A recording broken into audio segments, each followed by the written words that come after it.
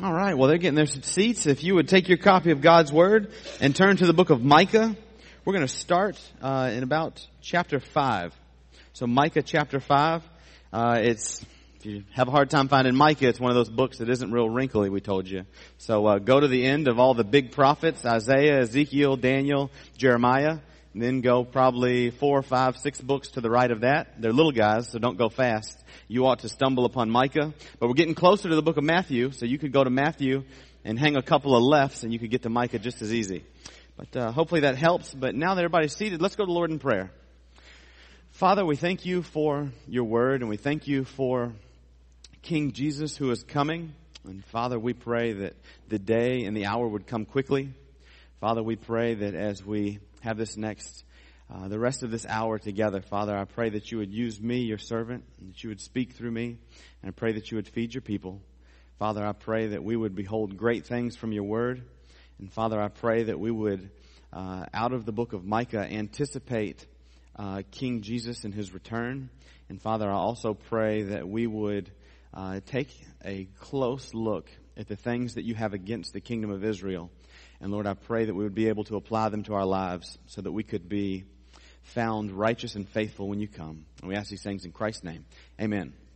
Well, if you haven't been with us that long, I'll catch you up with what we're doing. We started in the book of Genesis chapter 1, and we're all the way into the book of Micah now. And so this has been about maybe a 7-month journey that we've been on, and we're going to work our way through the whole Bible. It's been a lot of fun so far, but it's going to be impossible for me to catch you up to put the book of Micah in its perfect context. But if you go to our website, you can find everything that we've covered so far.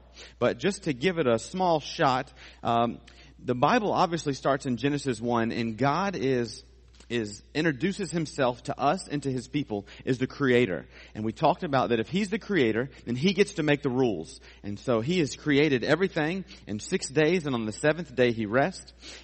He puts man and woman in the garden to worship and obey him. Remember, those are the primary purposes of man, to worship and obey God. And so they're in the garden and everything's going swimmingly until the next chapter, chapter 3, man and woman sin and they're separated from God. And so in Genesis chapter 3, verse 16, you read that the seed of a woman is going to crush the head of Satan. And that's the only time for a little while that you find that God is going to take care of the sin problem, and he's going to do it through a person, the seed of a woman. And so you keep going throughout the rest of the scriptures, and you get to Genesis chapter 12, and you read that through Abraham, God is going to draw the nations of the world back to himself. And so he chooses Abraham, and he says, Abraham, I'm going to give you 3 things to do it. I'm going to give you land, seed, and a blessing. And through those 3 means, I'm going to draw the world back to myself. And so through the rest of the scriptures that we've covered so far, you finish up Genesis, and you have Exodus, Leviticus, Numbers, Deuteronomy, Joshua, and all of those books are all talking about the people getting into the land that God has promised them. And that's the promised land. And so they're all getting into the land. Then you finish up with Joshua, and you come to Judges and 1st and 2nd Samuel, 1st and 2nd Kings. And now the people are in the land, and they're supposed to behave in a certain way so that God can raise them up high, and the nations around them can see how great God is through the way that the people conduct themselves in the land. You with me? Give me a head nod. Remember, the more head nods I get, the quicker the review is. Okay, so you're all with me. So he's going to put them in the land, and he's going to put them on display for the world to see. But they screw it all up, and they become these idolatrous, wicked people. And so what God does is he begins to send prophets into the land. And so he sends in Elijah, Elisha, Joel, Amos, all of these guys who we covered so far. And he tells them, repent or I'm coming and I'm going to destroy you. Well, the first 3 prophets that he sent, Joel, Amos, and Hosea, he sends into the northern kingdom. Remember, because of sin, the northern kingdom separated from the southern kingdom, and all of the idolatry, for the most part, stayed in the northern kingdom, and for the most part, Judah was the godly people down south. Well, the first 3 prophets he sent to Israel, they rejected him, and now they're about to be taken off to captivity. And so the book of Micah starts in Micah chapter 1. You don't have to turn there, but he's not going to address Israel as much. This is the first prophet that is prophesying only to Judah. So remember, when we covered the book of Hosea, God said, Israel, your time is up. The only hope for you is that I'm going to restore you after I destroy you. And so now the book of Micah opens, Micah 1:1. The word of the Lord, which came to Micah of Moresheth in the day of Jotham, Ahaz, and Hezekiah, kings of Judah, which he saw concerning Samaria and Jerusalem. And so when he dates this book, it's only dated by a king from Judah, not a king from Israel. And so Israel's ticket has been punched and they're through. Now, they haven't been destroyed yet. This book is going to start around 730. Now, hang on, I'm going to send some dates your way. 730 BC, this book starts. And Israel is destroyed in 722 BC. And so 8 years after Micah begins his ministry, Israel gets destroyed. And so one of the things that Micah is going to do is going to kind of be hey, Judah, listen up. Look at your boys up north. Look what's happening to them. They've been destroyed just like the Lord said they would. And so that's going to give some weight to the things that Micah says. And so back to what we've covered so far. So far, our journey has mainly been focused on the land. We haven't as much talked about the seed and the blessing. And so now that idolatrous Israel is gone, we're going to kind of turn the conversation with Micah, and we're going to be looking towards a day when the king is going to return and he's going to make things right. And so over in Micah chapter 5, we're going to start in verse 2.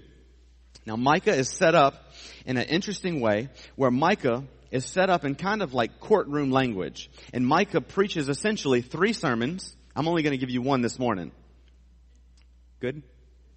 Micah preaches 3 sermons. We're only going to talk about his last one. And it's kind of courtroom language. God brings an accusation against the people, and then he tells them what their judgment is going to be. And we're going to cover the latter one. But tucked in the middle of one of those accusations, he tells them that he's going to deliver the people, and he tells them how he's going to deliver them. Listen to chapter 5, verse 2. He says, "But as for you, Bethlehem Ephrath, too little to be among the clans of Judah. From you, one will go forth from me to be ruler in Israel." And so he tells Bethlehem that there's going to come forth somebody from Bethlehem that's going to be ruler in Israel. This is a good thing. Then he says, "His goings forth are from long ago, from the days of eternity." And so this could be speech of somebody who they have the utmost respect for, someone who's going to be an older, experienced ruler, or it could be someone like Jesus Christ who actually is from the days of eternity. Then he says in verse 3, "Therefore he will give them up until the time when she who is in labor has borne a child. Then the remainder of his brethren will return to the sons of Israel. And he," this is the hope, "and he will arise and shepherd his flock in the strength of the Lord, in the majesty of his name of the Lord his God. And they will remain, because at that time he will be great. To the ends of the earth, this one will be our peace." And so here is hope tucked in the middle of destruction, that one day Israel, a ruler is coming who's going to rule over you, who's going to shepherd you. And when he comes, he's going to bring peace, and he's going to rule not just in his own power, but in the strength of the Lord and in the majesty of the Lord his God. And so this is hope that Israel is looking forward to. This is the first glimpse that you get that the ruler is going to be born in Bethlehem. And remember when the wise men come to Herod, Herod says, "How do you know where this king is going to be born?" Well, they quote Micah chapter 5, and they say, "Out of Bethlehem, the king is coming." Remember this? This is Matthew chapter 2, somewhere in there. And so, all of that to say, now that we get to Micah, we're looking forward to this person as our hope. To this king is our hope. Somebody who's going to be a lofty individual who's going to rule in the strength of God. And remember, in the other prophets, he promised that he was going to restore the house of David and the line of David. You remember these promises out of Hosea and Amos that we talked about? That one day God was going to restore everything, the fallen house of David. Well, now he's giving more and more and more details. And the last principle. Now, this has all kind of been an academic setting. I know that some of you guys get bored with this, but hang on one more minute. God told Abraham that he was going to give him land, seed, and a blessing. Now, the first part of this book all dealt with the land, because the land is what was imminent. That's what they needed to know. You ever heard, anybody ever told you that you're on a need-to-know basis? Anybody ever told you that? Well, they should have. Y'all have been a lot more patient with me sometimes. Listen, sometimes you're on a need-to-know basis. You know what you need to know for right now. In a military setting, usually you only get briefed about 48 hours maybe in advance. That's all you know as a member of the military, because they're not going to tell you too much information because you'll mess it all up, and you might not want to go and do it. If you knew the big plan, you might not get into it in the first place. But they're going to tell you at most what you've got to do for the next 2 days. The other benefit to that is that if you get captured and you squeal, you only have 2 days worth of information. But anyways, God is going to tell them what they need to know. And so he's told them everything that they need to know to get into the land. Now that they've gotten into the land and they've messed it up, he's going to tell them more about the seed or the person who's going to deliver them. And that's excitement. And so as we go through the rest of the prophets, more and more about this Redeemer will be revealed. So now we get on to chapter 6. Micah chapter 6. This is the last of the sermons this is the last of the kind of courtroom settings that God gives the people. And we're going to spend the rest of our time in Micah 6 and 7. Micah chapter 6 verse 1. Hear now what the Lord is saying. Arise, plead your case before the mountains, and let the hills hear your voice. You hear this courtroom language? Listen, you mountains, to the indictment of the Lord, and you enduring foundations of the earth. Because the Lord has a case against his people. Even with Israel, he will dispute. So he's bringing a case against his people Israel, much like a lawyer would do. So God would be the accuser, and Israel would be the defendant. My people, verse 3. What have I done to you, and how have I wearied you? Answer me. Indeed, I brought you up from the land of Egypt and ransomed you from the house of slavery. And I sent before you Moses, Aaron, and Miriam. My people, remember now what Balak, king of Moab, counseled. Balak, king of Moab, wanted a curse to be put on Israel. And then he says, and what Balaam, son of Beor, answered him, and from Siddim to Gilgal, in order that you might know the righteous acts of the Lord. And so if you remember, you've got to do some thinking. You've got to remember back to Micah's contemporaries, Joel, Amos, and Hosea. What was God's accusation against the people? One of his main accusations that they had forgotten the Lord, and they were living their lives the way they wanted to live them. And he says, remember.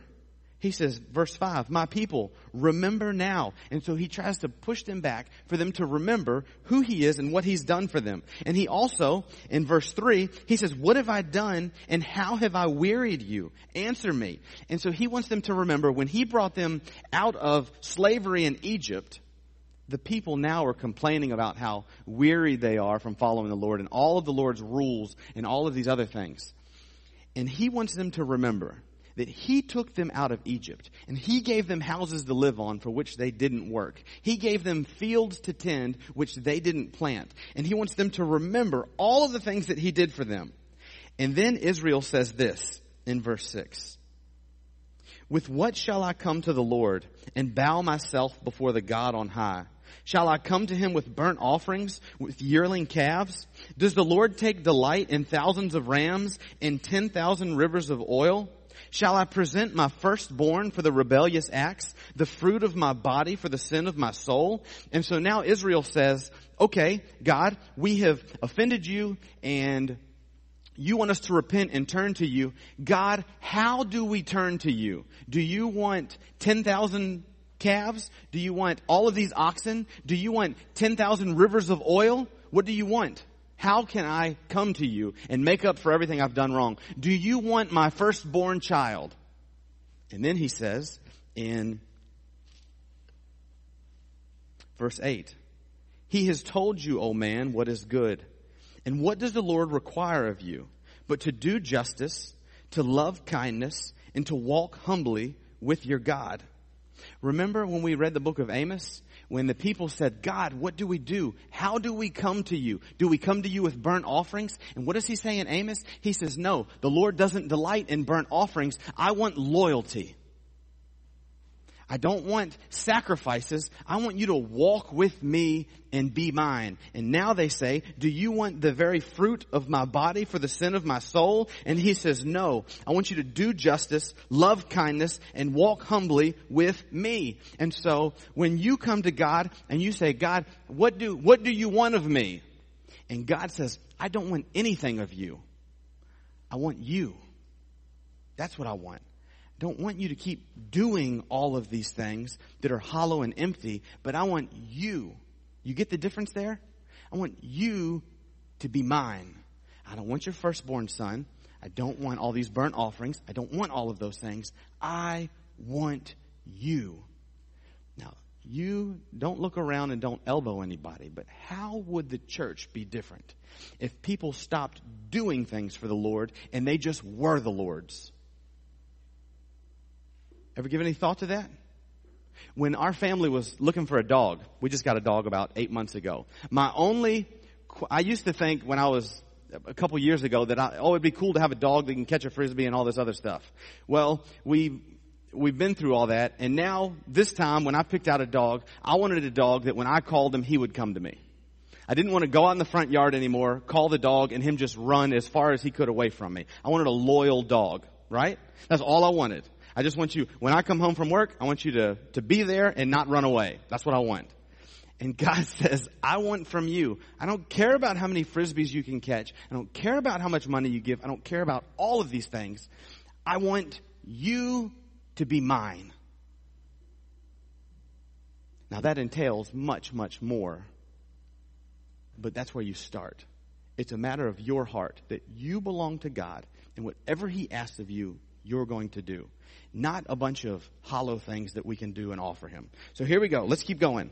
Now, this is God's second indictment on Micah.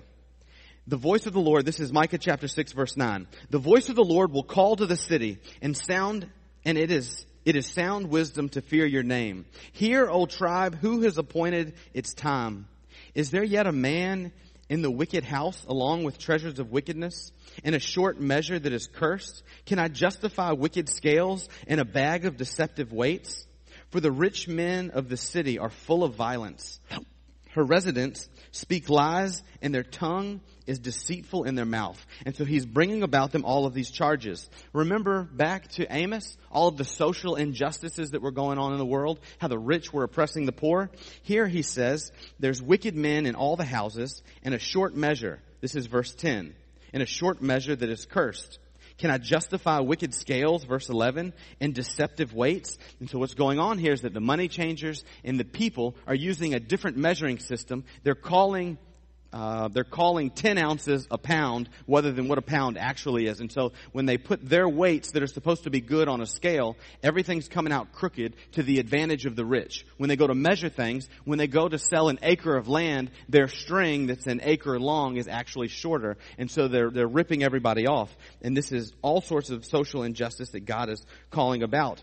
And so then he says, verse 13, so also I will make you sick, striking you down, desolating you because of your sins. You will eat, but you will not be satisfied, and your vileness will be in your midst. You will try to remove for safekeeping, but you will not preserve anything. And what you do preserve, I will give to the sword. Verse 15, you will sow, but you will not reap. You will tread the olive, but you will not anoint yourself with oil. And the grapes, but you will not drink wine. The statues of Omri and all the works of the house of Ahab are observed. And in their devices you walk. Therefore I will give you up for destruction and your inhabitants for derision, and you will bear the reproach of my people. And so if you remember, part of the covenant that the people entered into with Moses, part of the Mosaic covenant is that they were going to be God's people and He was going to be their God. There was this kind of the if-then. If you obey me, I'll bless you. If you disobey me, I'll curse you. And so this is the way that God is going to be made famous through the world. And so the people are going to obey, and God's going to richly bless them, and the world is going to see how great God is, or the people are going to disobey, and He's going to curse them, and the people that are in the world are going to see God disciplining His people.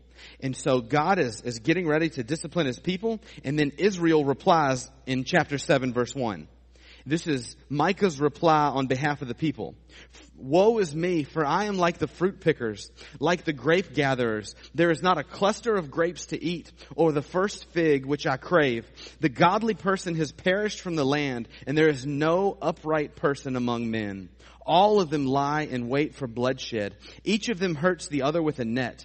Concerning evil, both hands do it well. The prince asks, Also the judge for a bribe. And the great man speaks the desire of his soul. So they weave it together. The best of them is like a briar, the most upright like a thorn hedge. The day when you post your watchmen, your punishment will come. Then their confusion will occur. Do not trust in a neighbor. Do not have confidence in a friend. From her who lies in your bosom, guard your lips. For son treats father contemptuously. Daughter rises up against her mother. Daughter-in-law against her mother-in-law. A man's enemies are the men of his own household. And so Israel replies with this seemingly repentant language, and they say, you're right. Everybody amongst us is wicked, from the king to the pauper. The judges are all crooked. Everything around us is bad. But listen to what Micah says. And this is the hope in the midst of them being condemned. But as for me, I will watch expectantly for the Lord. I will wait for the God of my salvation. My God will hear me. Do not rejoice over me, O my enemy. Though I fall, I will rise. Though I dwell in darkness, the Lord is a light for me. I will bear the indignation of the Lord because I have sinned against him, until he pleads my case and executes justice for me. He will bring me out to the light, and I will see his righteousness. Then my enemy will see, and shame will cover her. He who said, where is the Lord your God? My eyes will look on her. At that time she will be trampled down like mire in the streets. And so here you have Israel with a seemingly repentant language, but they realize that they're still going to be destroyed, but their hope is in the Lord. The Lord now is coming against them as a prosecuting attorney, but after he judges them, he's going to turn, and he's no longer going to prosecute them anymore, but he's going to go on their defense. That after they bear the indignation of the Lord because they've sinned, then, in the middle of verse 9, until he pleads my case and executes justice for me, he will bring me out to the light, and I will see his righteousness. Then my enemy will see, and shame will cover her who said to me, where is the Lord your God? And so here you have God not just acting as the prosecuting attorney, but he's going to prosecute them because he has to. He is obligated to because of the promises that he made, but he is going to redeem them, and then he's not only going to redeem them, but he's going to defend them against other people. Now you have this same thing going for you. You have Christ, who is either going to be your prosecuting attorney when you die, or he's going to be your defense attorney when you die. You see, when you step over into eternity, he is either going to come to your side and he's going to be at your defense, and his blood is going to cover you for all of your sin, or he's going to measure you against his law, and you're going to be found wanting. You see, all throughout Micah and all throughout these prophets, he's measuring them on the old covenant law. Remember? All the blessings and the curses, if you do this, then I'll do this. That's the measuring line, the old covenant. You are going to be judged according to a law also. And if you only took the 10 commandments, your life would be still found wanting. So if you were only judged on lying, cheating, let's just stick with the 10 commandments. Lying and stealing and adultery, where would you be found? Would you be a lying, stealing adulterer? The reality is, if you've done any of those things, then that's what you're going to be labeled when he judges you. And you're either going to be found innocent or you're going to be found guilty. And listen, brothers and sisters, when you die, you want Christ to be on your defense as opposed to the one prosecuting you. Because when he prosecutes, it is not just going to be for a little while. It's going to be for all of eternity. And the good news is that those who watch expectantly for the Lord, who wait for the God of salvation, he hears you and he answers you. And so for those of us who will call out to the Lord, who will put our faith in Jesus Christ and the forgiveness that he offers us the forgiveness that he offers us of sins, and that he rose from the dead, we will be saved. And you don't want Christ to be on the offense against you. Now listen to this. At the end, this is Micah chapter 7, verse 11. And so after that, after he waits for the Lord, and after he's seeking the God of salvation, after God disciplines them, then he says in verse 11, then it will be a day for building your walls. On that day your boundary will be extended. It will be a day when they come to you from Assyria and the cities of Egypt, from Egypt even to the Euphrates, even from the sea to sea and mountain to mountain. And the earth will become desolate because of her inhabitants on account of the fruit of her deeds. Listen to this, verse 14. Shepherd your people with your scepter, the flock of your possession which dwells by itself in the woodland, in the midst of a fruitful field. Let them feed in Bashan and Gilead. Those are two fertile places, as in the days of old, as in the days when you came out from the land of Egypt. I will show you miracles. Nations will see and be ashamed of all their might. They will put their hand on their mouth. Their ears will be deaf. They will lick the dust like a serpent, like reptiles of the earth. They will come trembling out of their fortress. To the Lord our God they will come in dread, and they will be afraid before you. Who is a God like you, who pardons iniquity and passes over the rebellious acts of the remnant of his possession? He does not retain his anger forever, because he delights in unchanging love. He will again have compassion on us. He will tread our iniquities underfoot. Yes, you will cast all their sins into the depths of the sea. You will give truth to Jacob and unchanging love to Abraham, which you swore to our forefathers from the days of old. So these people in Micah's day are living in disobedience to the commands of God, and they're about to be judged. But here, after God tells them their offense, Micah says that we need to wait expectantly for the Lord. We need to wait for the God of our salvation. And then when we do all of these things, God comes and he is going to, in the millennial kingdom, be the shepherd of the people. And one day, he's coming back. You guys got to forgive me. I can't keep my train of thought with these blasted gnats. Maybe it's not bothering you guys. Maybe I'm the sinner in the midst. I don't know.